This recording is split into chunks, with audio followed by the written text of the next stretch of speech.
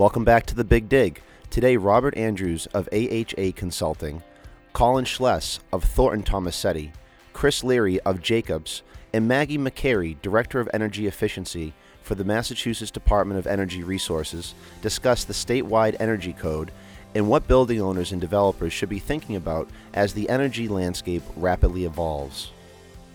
Today's episode of The Big Dig is brought to you by AHA Consulting Engineers. Over the past 28 years, AHA has worked with industry leaders to deliver more than 500 million square feet of high-performance facilities throughout the U.S. Their services range far beyond MEP and FP design. From strategic concept development to first-class innovative design, AHA is beyond engineering. All right. Thank you guys for joining us on The Big Dig. If you could just go around and introduce yourselves and let us know where you work and what your role is there. Good morning. My name is Bob Andrews. I am Managing Partner and Director of AHA Consulting Engineers Cambridge office, where we design building systems. Good morning. My name is Maggie McCarey. I'm Director of the Energy Efficiency Division at the Department of Energy Resources, which is the state's energy policy office. And good morning. This is Chris Leary. I'm an architect and lead Jacobs New England operations. I'm Colin Schless. I work for Thornton Tomasetti. We're a multidisciplinary engineering firm, and I co-lead both our San Francisco and Boston Energy Analytics Group with a focus on energy modeling, daylight performance, and for the purposes of this podcast, Passive House. So a new statewide code was adopted earlier this month. Let's start off by discussing a few of the new requirements for new construction and existing buildings. So Massachusetts has recently adopted the International Energy Conservation Code of 2018. Massachusetts is required to adopt the new IECC code within 12 months of publication, I believe. And so Massachusetts adopts it wholly and then makes modifications to it. The major modifications include changes to how much power is allowed to be used for lighting system design. And there have been some small modifications in terms of adding insulation to buildings and small modifications into HVAC equipment efficiency. But for the most part, the changes have addressed lighting, both indoors and outdoors. And there's also been some additional language added to look at solar power and being available and making it part of the building design and construction, if not now, then future. And then also to add some requirements for incorporating electric vehicle accommodations and charging stations into new buildings. I can say from the state's policy perspective, we're excited about the new building code. Building energy codes are critical to improving the efficiency of new construction, and we see that as a really critical component to our long-term energy and climate policy to be able to meet our goals under the Global Warming Solutions Act.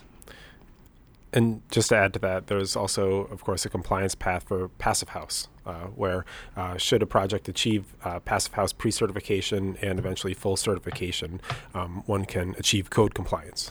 So Bob and Colin, maybe just a thought. I know new codes are always scary. They seem harder, right? More expensive. You hear those things. But, the reality, some of the things in the code are kind of just the world of technology, right? Like lighting power density, it seems like there's a big step up. But now that we've gone to LED lighting, we've kind of taken care of that, right? So the compliance with the new requirements in terms of lower power density are achievable using LED lighting. Part of the challenge is there are additional requirements for controls as well. So what we used to use for lighting controls to show energy savings have been taken away in terms of showing energy savings now that they've been mandated. But in terms of achievable, yes.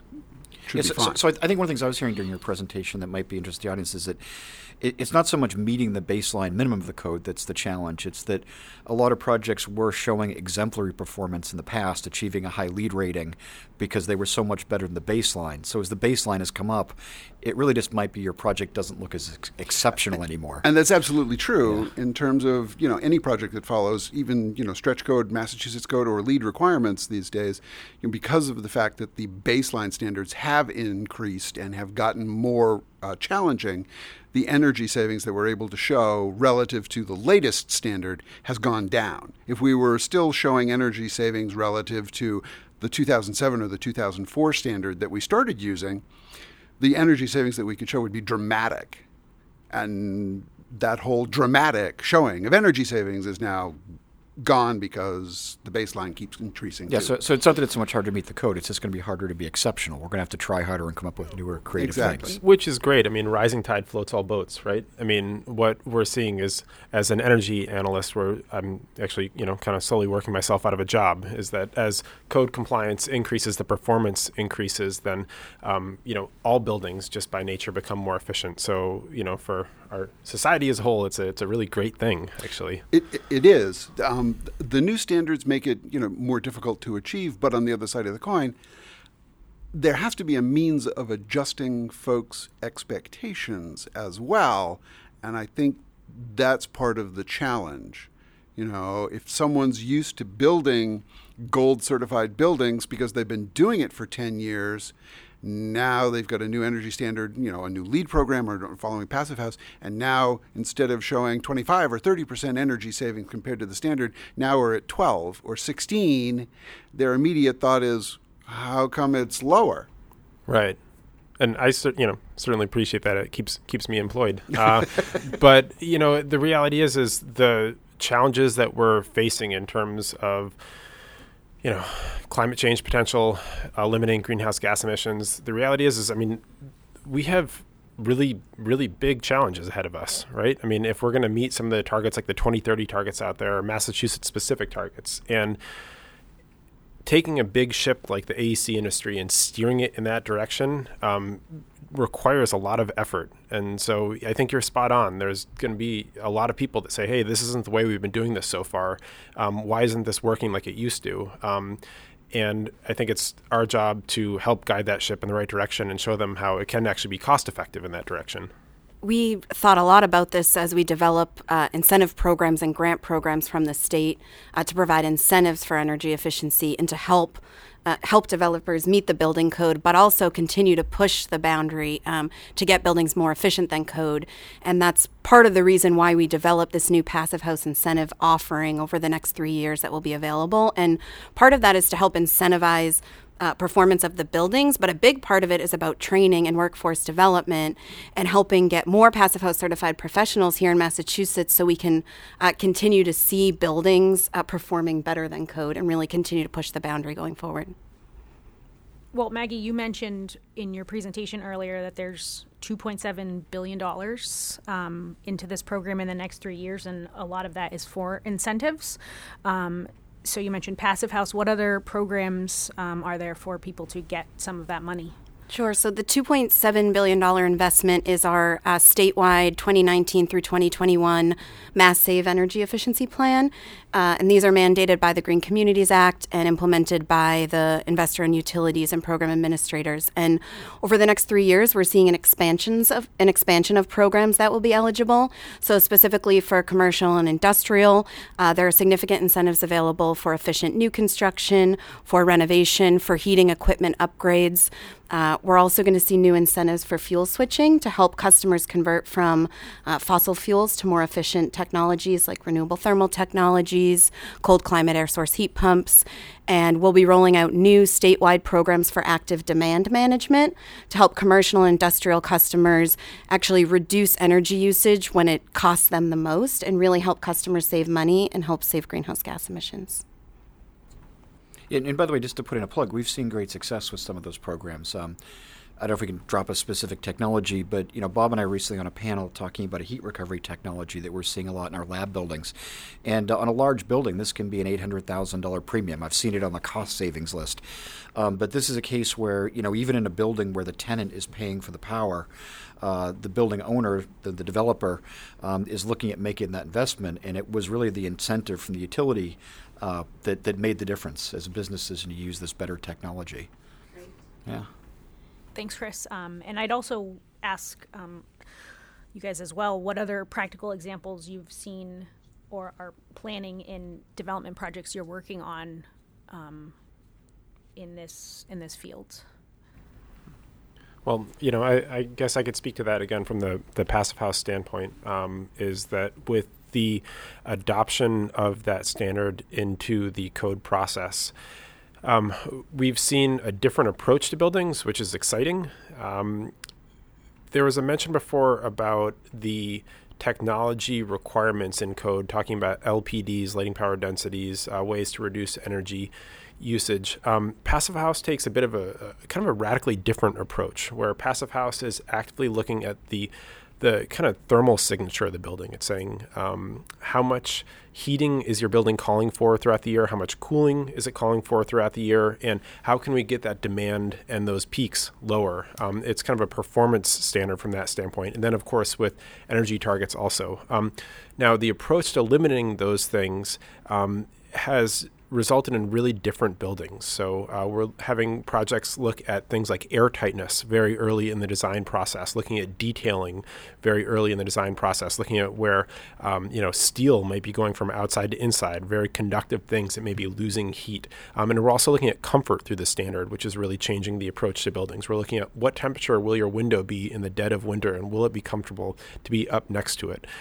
So those are largely process changes in the design process, as opposed to specific technology changes. But what we've seen is kind of a more robust, more resilient building come from those changes, which is exciting. Yeah, Colin, as an architect, one of the things I'm excited about with Passive House is we've kind of taken LEED for granted now, and I think if you go back 10 or 15 years ago when LEED was new, there's a rating system and there were things, but it gave us a language. And back before LEED, architects didn't know what ASHRAE 90.1 was. We didn't know what low VOC paints were. And when it started, you couldn't get low VOC paints. But now it's hard to get paints that aren't compliant. So I think LEED's been incredibly successful at transforming an industry of the point system in LEED. These things are things we talk about now. Like, we all know how to talk about them. We know what a commissioning agent is. They seem silly now, but we didn't know these things. And in a way, I think LEED has plateaued a little bit because we've all gotten complacent with it, right? We know how to do a gold building. We can stretch to a platinum building, but it's almost gotten to the point where it's not challenging projects anymore. But with Passive House, now there's a whole new dialogue about air entrainment, the building envelope, doing building envelope commissioning. So I think that it's going to introduce a whole series of issues that probably seem scary and unattainable today, that 5 years from now will be part of the common vocabulary. Yeah, I think one thing we haven't talked about, back to Colin's point, is really the resiliency aspect of Passive House. And I've heard anecdotally from residents that live in Passive House construction that you can go, if you lose power or heat, you can go days and still be comfortable. And so, especially as we think about the affordable housing market and multifamily opportunities for Passive House, I think it's something we haven't talked about, but the resiliency aspect is critical. Yeah.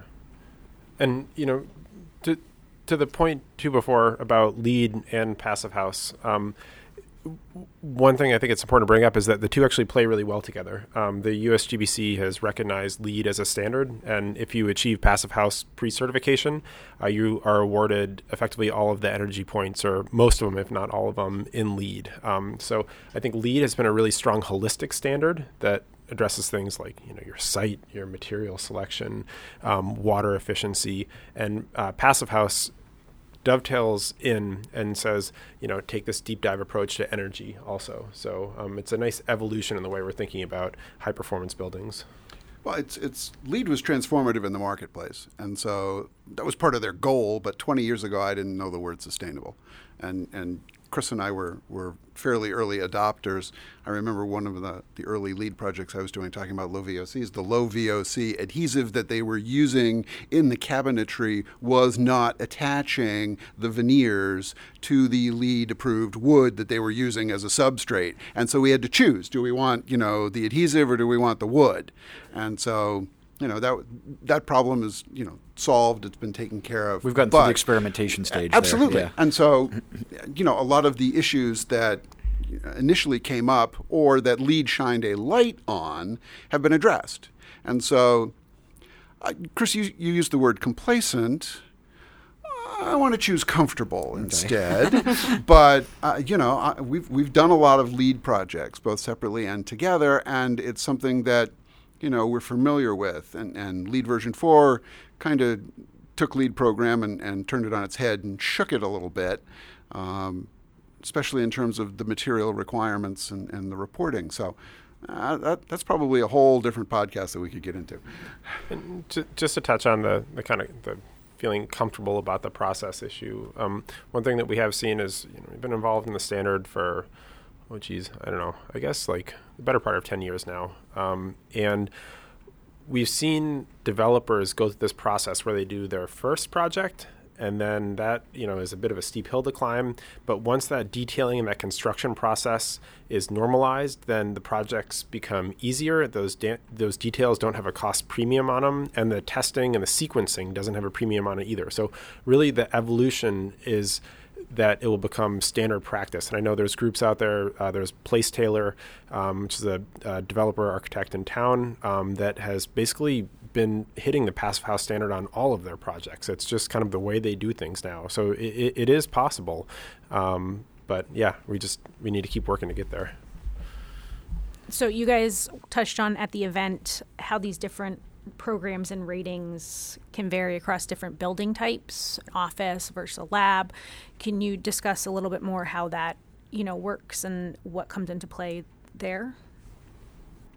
Yeah, that's a good point. I mean, just to kind of keep asking the question, I often hear dialogues and projects about a feature that worked somewhere. And sometimes there's a misunderstanding that was a feature that was perfectly appropriate for a residential building, but in a laboratory building might be different. Just to kind of bring the conversation. Colin, you brought up a good point during the live presentation that just when the buildings are used. Buildings are there all the time, but it was a good point that you're in an office building when the sun is shining, when peak demand is occurring, and you're in your apartment then at night when the lights are out and it's a little colder. Sure. So I think, pattern of use is one issue. But even just, Bob, we didn't get to talk about the different demands, the different variables that really play in a lab building versus an office building versus a resi building. Maybe you want to start there? Sure.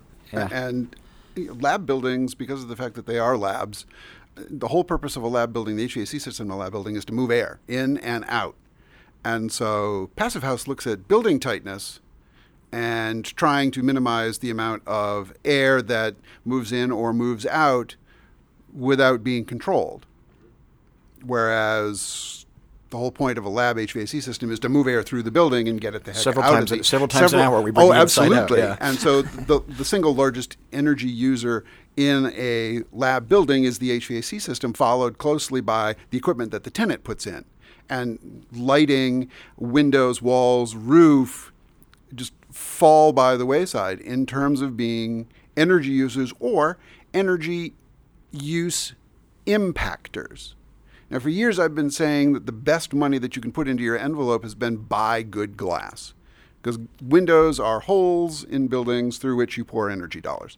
And so if you take your money, rather than super insulating the walls, at least in New England, if you get good enough walls but you get fantastic glass, your energy bills will go down. In a lab building, it's not really the same argument, because of the fact that the building envelope as it sits is a very small overall impactor of the energy use in the building. We're focusing on heat recovery or controls. Is a huge jump in energy savings if we can do energy recovery. And some of the newer energy recovery systems that we've been looking at are quantum leaps in energy savings, because in a lab building, we can't use the very high efficiency heat recovery where we've got one airstream, the supply airstream, close to the exhaust airstream, because of the fear for cross-contamination. So we got to keep the airstreams separate. Therefore, how do we move the heat from one airstream to the other airstream becomes a critical part of that discussion. So, Bob, I agree with you mostly. Okay. All right. This should be good.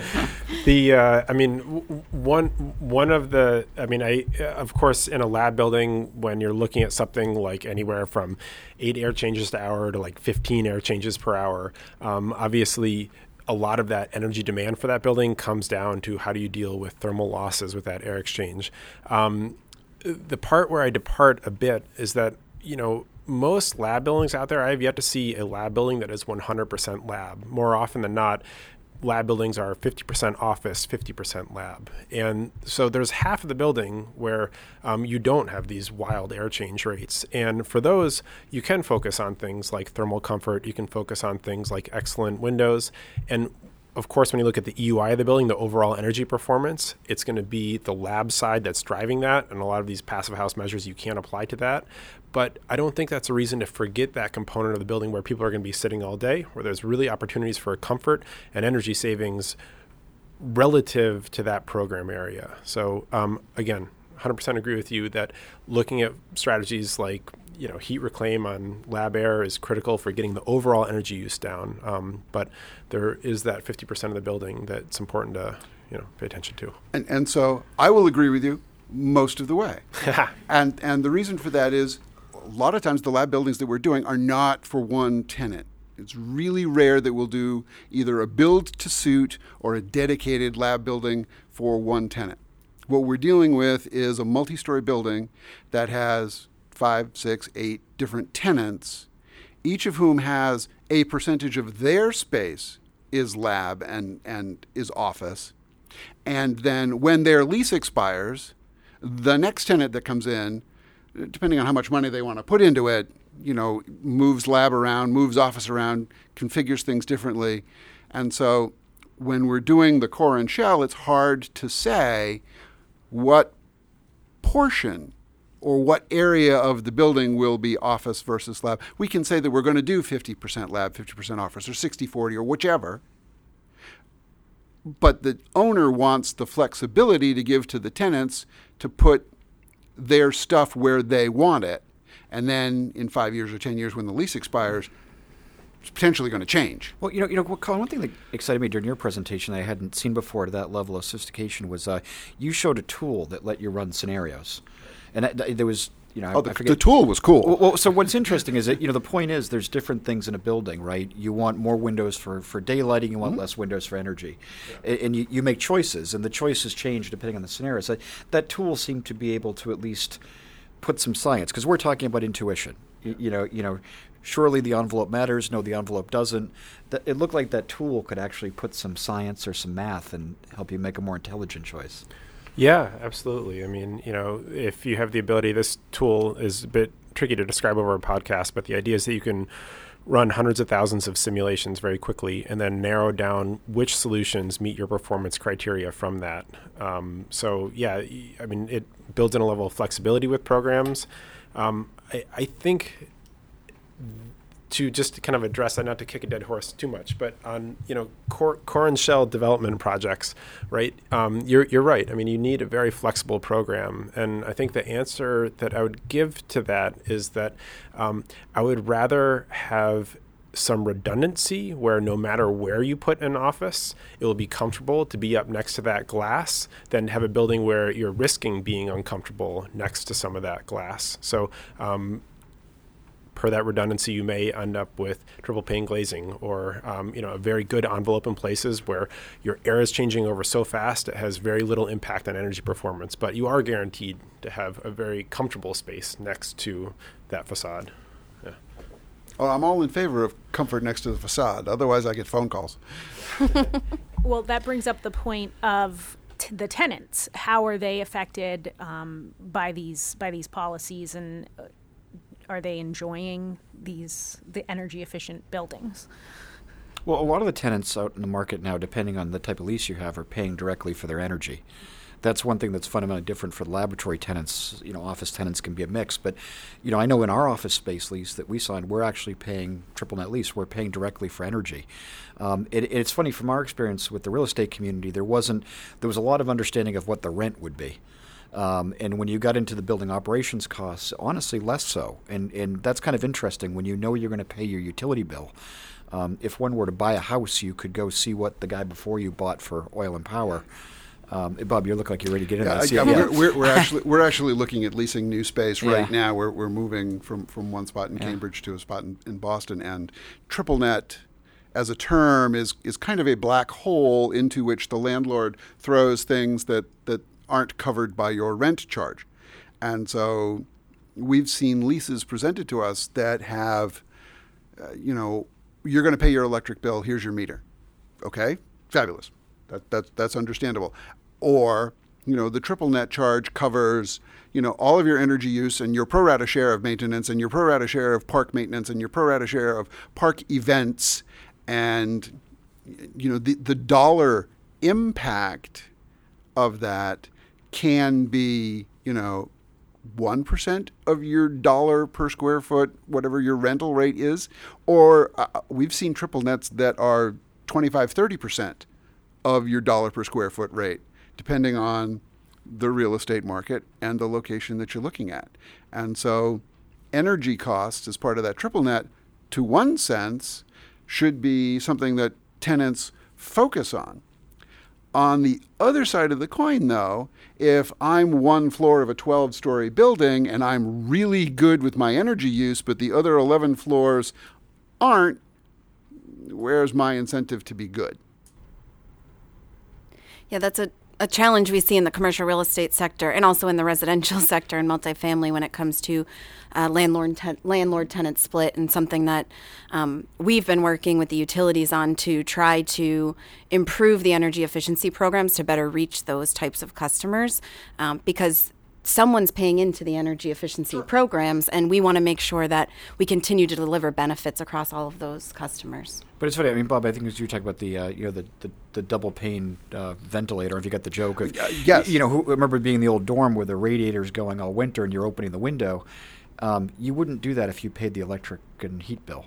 But if it comes with absolutely not. Yeah. But I remember being in college at one of the state universities, and the window was open most of the winter because of the fact that it was hot in the dorm room. I don't know. I guess from our standpoint, in terms of promoting efficiency measures, I'm personally seeing less and less traction talking about energy costs with tenants, and that was an argument that I used for a really long time. Again, because it's near and dear to my heart. Of course, like the EUI of a building, the energy use intensity, the cost that's reflected by that is critically important. It's the metric that we're most familiar with.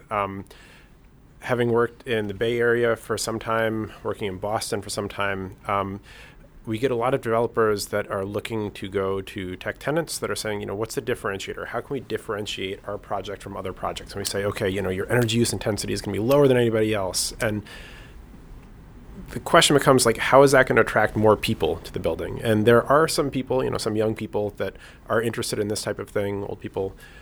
But really, the thing that hits home most about energy efficiency seems to be comfort. Is if you can have a building that is thermally comfortable and well daylit with a continuous supply of fresh air, that's something that resonates with people that will be using the building, and that's the way that at least we've been most successful promoting energy efficiency and promoting these high performance measures is what's the result on the end user to the experience of that building.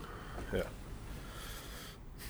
Right, but that's going to be the tenant's employees and by driver, then whoever's in charge of the tenant. But whoever's in charge of the tenant will also be looking at the bottom line. But the win-win there, and you're right, because it's funny, early in the days of LEED, this is going to take a side, but I'll come back. I always thought our university clients would be the early adopters of LEED. And when the LEED Core and Shell program, strangely, it was the real estate developers that really ran to the forefront, because it was a way to get through permitting and a way to sell a building to a tenant. Yeah. This building's good. It was a marketing distinction. So I think that's a good point. And you corrected us, is to try to find the right vocabulary so the guy that owns the building can sell value to his customers, the tenants. That you made an excellent point there. I mean, what these folks want, if you're a big tech company, getting the right employee is the critical thing. I mean, it's very difficult to find, engineers, technical people that want to work for these companies. There's a lot of competition for people these days. So what is the differentiator that will bring somebody in? So if the owner is thinking like that, then the developer that's selling to the owner, if they are speaking that language of daylighting and comfort, that's a major selling point. That's, a way a building can directly impact this company by bringing in good people. All right. Well, thank you guys all for joining us here on The Big Dig. Thank you. Thanks for having us. We hope you enjoyed that conversation, and now here is the Caulfield Properties Market Update. It's Kevin Caulfield from Caulfield Properties at Compass, and I'm here with your Big Dig monthly condo marketing report. I would say right now there's obviously more construction going on in the city of Boston than there has been in probably the last 15 years. South Boston, we're seeing a lot. There's more new construction, new buildings going up. A lot of it's residential, multifamily. it will be, interesting to see how things transform South Boston over the next 5 years. I think it's changed pretty drastically over the past 5 years. You're seeing what used to be a demographic of young professionals to young families. We're now seeing empty nesters attracted to South Boston, I think, because it's a little bit more affordable than, your Boston proper neighborhoods, and you're getting a little bit more for your money over there. And so, you still have the same city conveniences, the same proximity to downtown, and you get all of those conveniences with a little bit more space and more amenities. So it's been an attractive neighborhood for a lot of empty nesters. I think that whole Dorchester Ave, Old Colony area is going to be interesting. There's a lot of proposed development down there. Some high mid-rise buildings. There's a lot of residential. You've got Washington Square that's going to happen.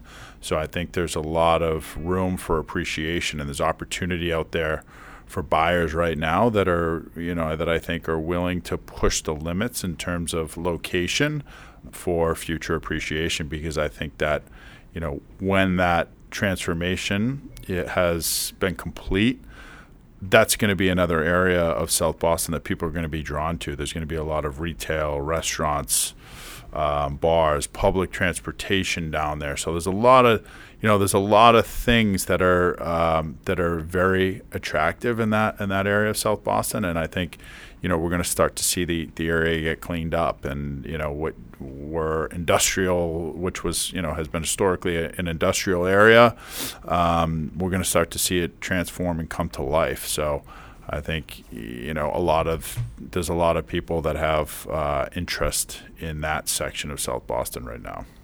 For more information on the Boston condo market, visit our website at caulfieldproperties.com. Well, I hope you enjoyed today's chat on The Big Dig. To learn more about joining The Big Dig, or if you have a recommendation for a subject, please email info@bldup.com. That's info@buildup.com. The Big Dig is brought to you by the National Association of Commercial Real Estate Development and Buildup. To learn more about joining Massachusetts' leading commercial real estate development association, go to naiopma.org. That's naiop.org. And one last thing, May 1st, Buildup launches its first product, In the Know. In the Know is a first-of-its-kind, data-driven platform that helps you to get real-time market insights that will help you to drive business development and market awareness.